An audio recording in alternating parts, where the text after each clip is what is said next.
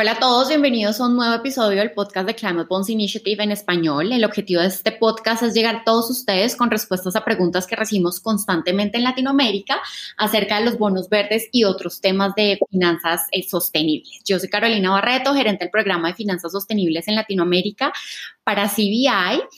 En los episodios pasados habíamos estado hablando de Colombia y hoy le tocó el turno a Ecuador. Tenemos un episodio muy especial ya que esta semana Ecuador lanzó la iniciativa de finanzas sostenibles, una iniciativa muy ambiciosa que logró reunir miembros muy importantes que serán claves para el éxito del desarrollo de las finanzas verdes y sostenibles en este hermoso país. Así que para ello nos acompaña hoy Daniel Ortega, director del Centro para el Desarrollo de Políticas Públicas de la Escuela Superior Politécnica del Litoral de Ecuador, ESPOL. Daniel es un experto en finanzas sostenibles, estrategia de gestión de carbono y bioeconomía.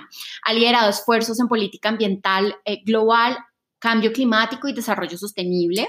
Ha representado a Latinoamérica en la Junta Ejecutiva del Mercado de Desarrollo Limpio de la ONU, formando parte del directorio del Fondo Mundial para el Medio Ambiente, la Agencia Internacional de Energía Renovable y liderado las negociaciones ministeriales sobre el cambio climático en París hacia un resultado exitoso en la protección de los bosques. Fue ministro del Medio Ambiente del Ecuador y viceministro de Política. Daniel Ortega es PhD en Políticas y Administración Pública de la Universidad Estatal de Ohio, cuenta con un máster en Economía Aplicada con especialización en Economía Ambiental y Recursos Naturales y Desarrollo Internacional de la Universidad Estatal de Michigan. Es agrónomo de la Universidad Earth de Costa Rica, así que bueno, muchísimas gracias, impresionante Daniel, un honor tenerte con nosotros en este podcast. Muy buenos días con todos, es un placer acompañarlos en este podcast y agradecer la oportunidad a Climate Bond Initiative y a ti, Carolina, por considerarnos ser parte. No, y la idea también para nosotros en este podcast no es solamente mostrar lo que digamos, las iniciativas de los países más grandes, sino más bien las iniciativas de toda nuestra región, de toda nuestra Latinoamérica. Entonces a nosotros es un gusto para nosotros tenerte acá, además como miembros de la iniciativa Climate Bonds Initiative, como miembro de la iniciativa, pues estamos muy contentos también de poder impulsarla por este medio. Pero Daniel, bueno, no siendo más, cuéntanos por favor en general sobre la iniciativa que acaba de anunciar Ecuador y pues la cual estás facilitando. Bien, la iniciativa de finanzas sostenibles se ha conformado por la voluntad de sus miembros como un esquema de alianza público-privada que incluye a la academia. Esto cuenta con apoyo de organismos internacionales y su objetivo central es poder catalizar el flujo de este tipo de recursos al Ecuador de forma que podamos observar el impacto favorable que pueden atraer en el logro de los objetivos de desarrollo sostenible, sobre todo en un contexto de recuperación económica post-pandemia y la necesidad de nuestro país, al ser un país petrolero, de hacer una transición a un modelo de desarrollo sostenible. Es perfecto. En cuanto a ¿por qué es necesaria esta iniciativa de finanzas sostenibles en Ecuador? Digamos, ¿qué beneficios crees que va a traer al país en términos de sostenibilidad, al crecimiento verde, pero también beneficios sociales? De acuerdo, la iniciativa cuenta con la participación de principales reguladores en el Ecuador, el Banco Central, la Superintendencia de Compañías y actores claves del sector financiero como la Bolsa de Valores, la Asociación Nacional de Casas de Valores y la Asociación de Bancos. Desde el ámbito empresarial, el compromiso se ha manifestado desde la Cámara de Comercio Americana Ecuatoriana y la Cámara de Comercio Ecuatoriana Británica, empresas además de calibre internacional como Deloitte y SMS Latinoamérica. Desde la academia no solo estamos como ESPOL, sino también la Católica de Quito y nosotros como Centro de Desarrollo de Políticas Públicas fungimos un rol de facilitadores. Ese calibre de participantes, más el respaldo internacional que recibimos de actores como Climate Bond Initiative, de la Asociación Internacional del Mercado de Capitales, organizaciones como WWF, el Programa de las Naciones Unidas para el Medio Ambiente, tanto en su iniciativa financiera como en sus principios de inversión responsable, así como el Observatorio Español de Financiación Sostenible, nos permite a nosotros entender que el nivel de impacto que podemos acarrear en beneficio del país es muy alto.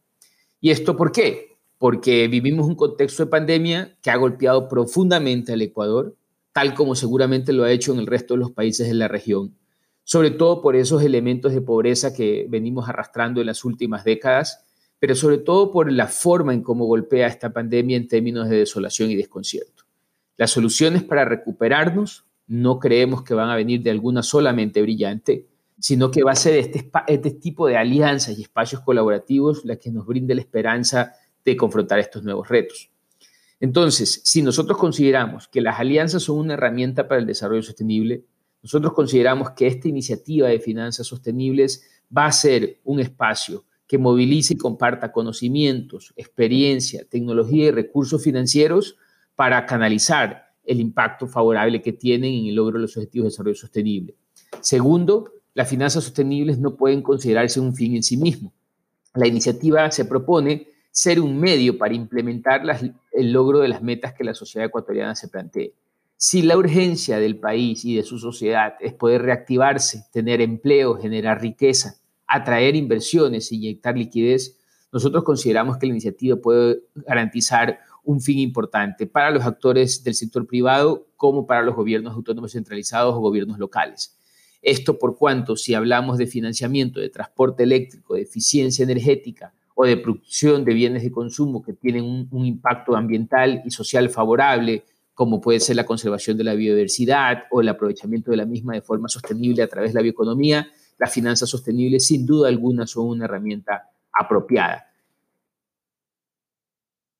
Perfecto. No, Daniel, estoy muy alineada contigo porque lo que acabas de decir es justamente una cosa que también le va a impactar a la región, un tema, por ejemplo, de generación de empleo, de incremento en los mercados, desarrollo en los mercados, y justamente esto se lograría con la colaboración de muchas organizaciones y no solamente una como estás diciendo.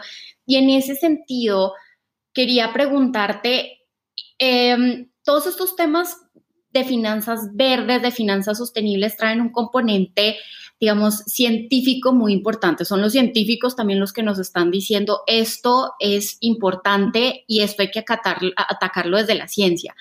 Y en ese sentido es muy importante la participación de la academia en este tipo de iniciativas. Tú como representante de la SPOL, ¿cuál será el rol de la SPOL pues como bien tengo entendido que además se logra a través de la Escuela de Negocios de SPY? ¿Cuál es este rol que están jugando en esta iniciativa? Nosotros como Centro de Desarrollo de Políticas Públicas de SPOL funcionamos en una especie de facilitador del proceso. La iniciativa se concibe como un espacio de co-creación, de colaboración orientada a la acción para soluciones. Entonces, esto quiere decir que la plataforma permite que el conocimiento acumulado de base científica y las destrezas que tiene la academia a disposición para fortalecer capacidades se pone a disponibilidad, se brinda disponibilidad hacia los actores públicos y privados para decisiones de inversión y para espacios institucionales habilitantes. Entonces, si esto es así, la sociedad ecuatoriana aguarda una visión común para afrontar las necesidades de la recuperación. Esta iniciativa, orientada a la acción, es una señal de que podemos afrontar ese reto. La misma permitirá a cada quien cumplir su rol, al sector público y privado de la academia, con apropiada institucionalidad, inversión y construcción de capacidades respectivamente. En lo que respecta a la academia, de nuestro análisis de las tendencias globales, de la oferta y la demanda regional de los diferentes instrumentos de finanzas sostenibles, así como su relación con el ecosistema de emprendimiento, se ha determinado una necesidad de mejoramiento de capacidades en profesionales del sector financiero y productivo con herramientas, conocimiento y capital social. Solo en el caso del Ecuador, una reciente encuesta a más de 500 empresas nos indica que más del 64% de las mismas tiene interés en finanzas sostenibles. Sin embargo, 82% no cuenta con un plan de trabajo y 36% no aplican este tipo de instrumentos. La principal barrera para su aplicación y beneficiarse del beneficio que tienen este tipo de instrumentos es justamente capacidades en el talento humano. Es muy probable que esta situación se replique en los demás países de la región. Por lo tanto, con el objetivo de satisfacer esa necesidad, en conjunto con docentes de reconocida trayectoria y experiencia como Carlos Vargas y Andrés Guerrero, Nos hemos propuesto diseñar un programa de educación ejecutiva de forma conjunta entre el TEC de Monterrey, la Universidad de los Andes y SPOL. Estas tres universidades conformarán un core group, digamos un grupo base, de la propuesta que al final del día pretende incubar un consorcio de universidades para ofrecer el programa académico que esperamos pueda coordinarse además con el programa de las Naciones Unidas y su iniciativa financiera. El programa buscará que los estudiantes integren aspectos relacionados con finanzas sostenibles en sus habilidades, en el saber hacer y en el saber también conocer, porque en este espacio de ejercicio financiero es muy importante el networking.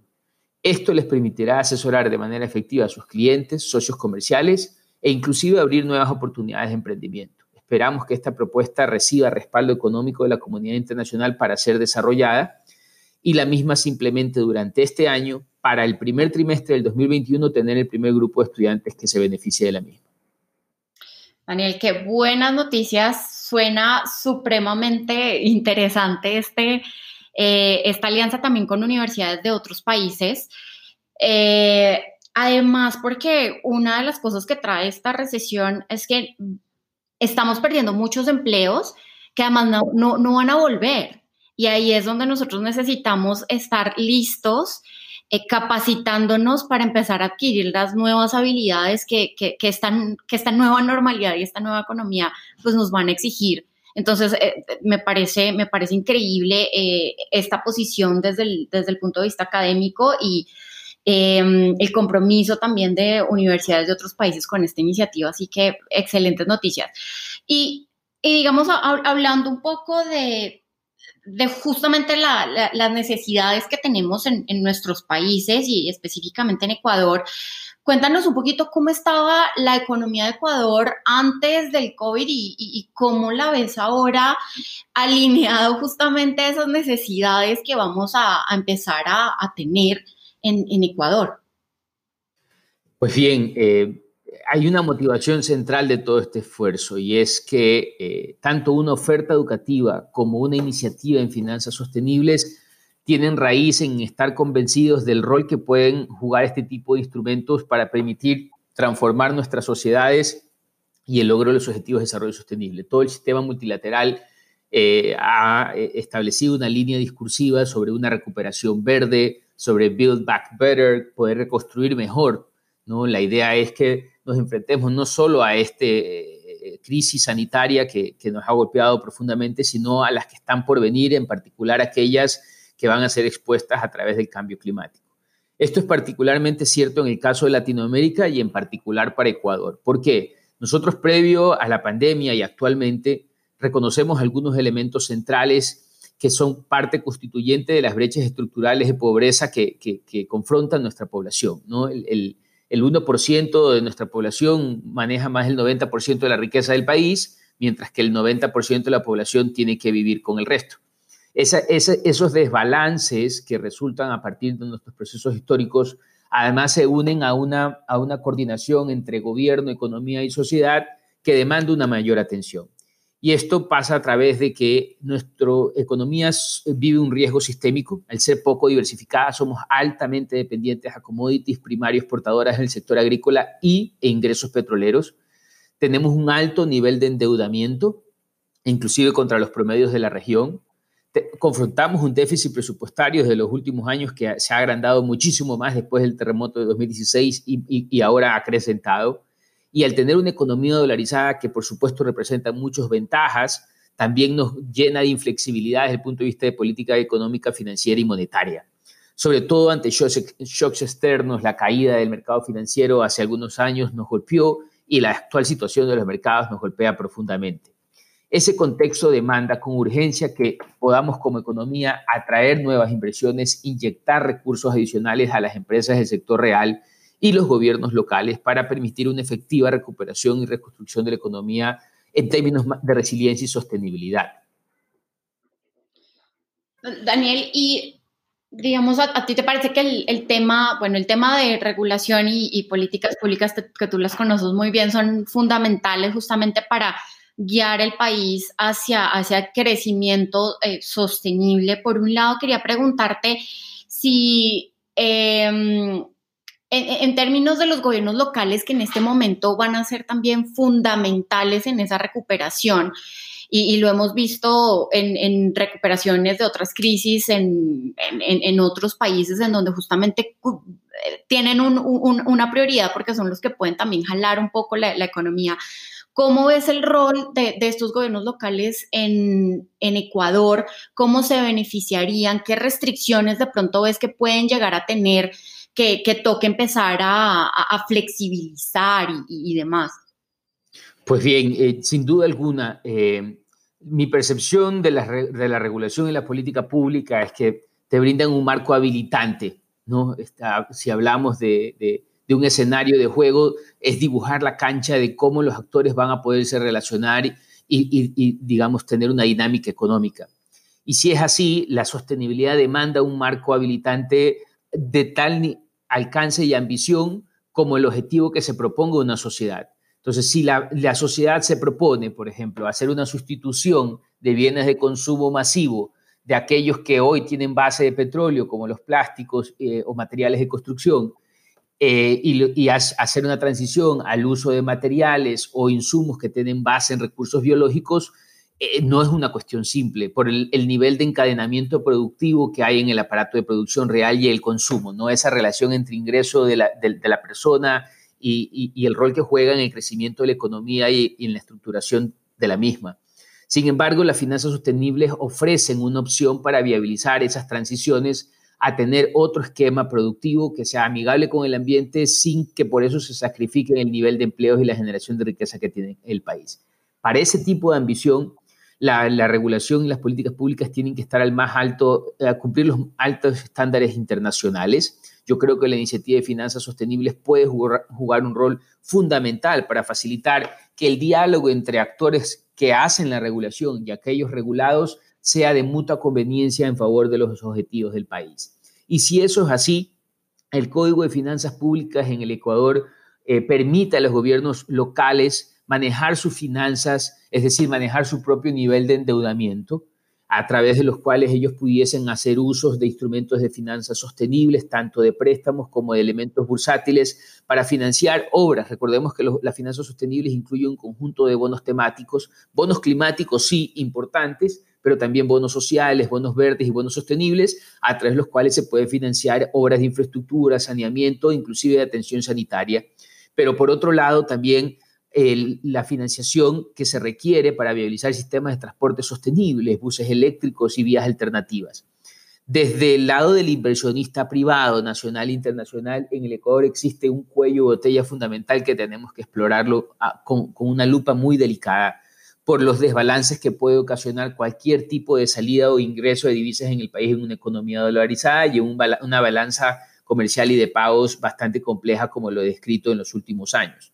Sin embargo, el país tiene una regulación que se conoce como el impuesto de salida de divisas, que si bien es cierto está motivada a desacelerar los flujos de la economía para que no existan distorsiones en el esquema de dolarización, la misma sirve como un desincentivo para un inversionista internacional, sobre todo un inversionista de impacto, que lo denominamos nosotros, que es aquel que está vinculado con las finanzas para temas ambientales, sociales y de gobernanza corporativa. ¿Por qué?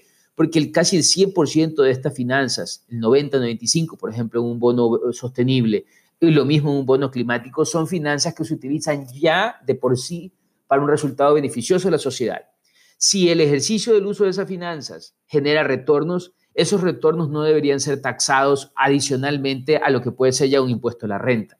Entonces, si sobre esos retornos, al 50%, por ejemplo, esos retornos se le taxa el 5%, se le establece una tasa del 5% por su salida del país al nivel internacional, crea un desincentivo para las personas. Entonces, tenemos que analizar a profundidad con el esquema regulador cómo, particularmente para este tipo de inversiones de sostenibilidad, esa restricción de salida del país es levantada de forma que el capital pueda moverse de manera ágil, siempre y cuando demuestre y garantice el impacto social y ambiental, como en este caso pues, es evidente por todo el sistema de monitoreo, reporte y verificación que existe para el uso de estos recursos. Perfecto. Daniel, una pregunta que me hicieron ayer en un webinar, y eso depende mucho de cada país y de cada gobierno local. En Ecuador, ¿sí sabes cuáles serían como las las garantías que deben tener los gobiernos locales cuando hacen emisiones de deuda.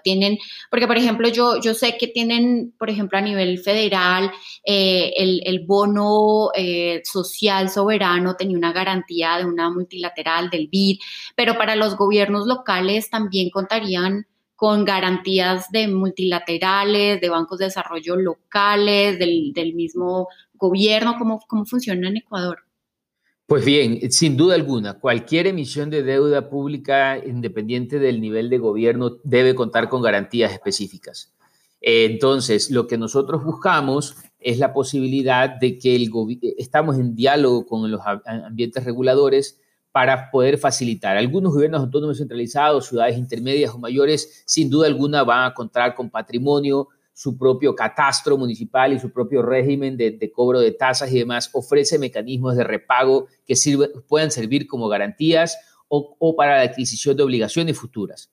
En el caso de que no fuese así, tenemos que buscar un mecanismo para poder tener fondos de capital de riesgo que puedan emitir y suscribir las garantías necesarias al respecto, así como líneas de financiamiento en seguros o demás que puedan transferir ese esquema de riesgo. Estamos trabajando, creo que esto es uno de los elementos centrales que debe ser parte de la discusión para que, digámoslo en términos amplios, para que nadie se quede atrás, ¿no? Esto no puede beneficiar solo a los municipios o los gobiernos autónomos centralizados más grandes, sino que tiene que ser una opción para todos aquellos que tengan las capacidades de repago, fundamentalmente, que tengan un buen nivel de calificación de riesgo, pero que las garantías no se conviertan en una imposibilidad de acceso. Uh-huh. No, perfectísimo, súper claro.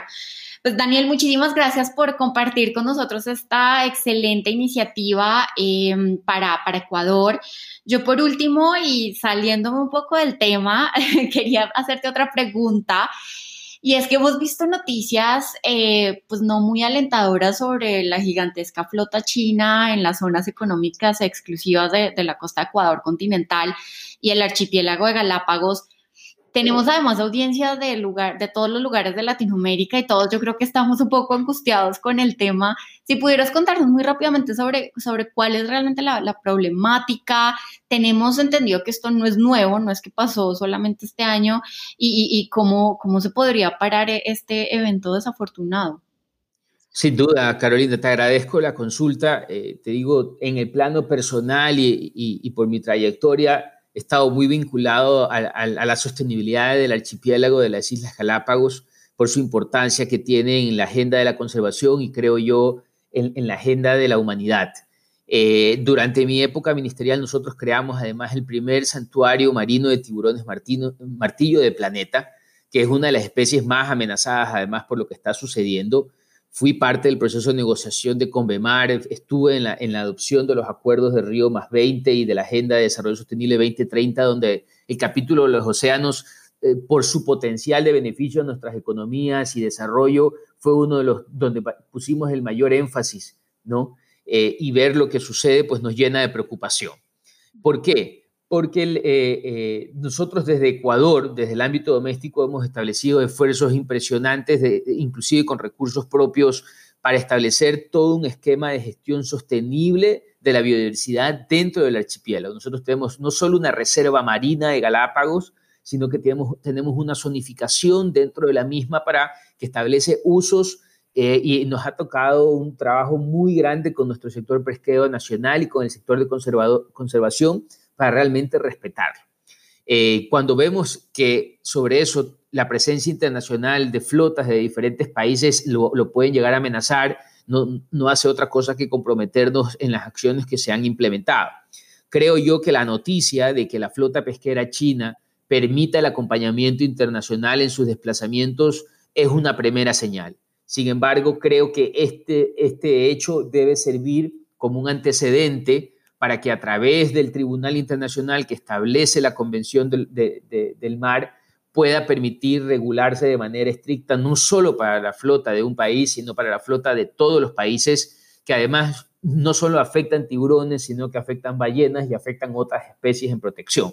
Entonces, creo que normar en términos de nuestra acción colectiva, el aprovechamiento de estos recursos y su uso sostenible nos va a permitir aprovecharlos en el tiempo sin que ello perjudique el estado de situación de su conservación y su persistencia en el tiempo.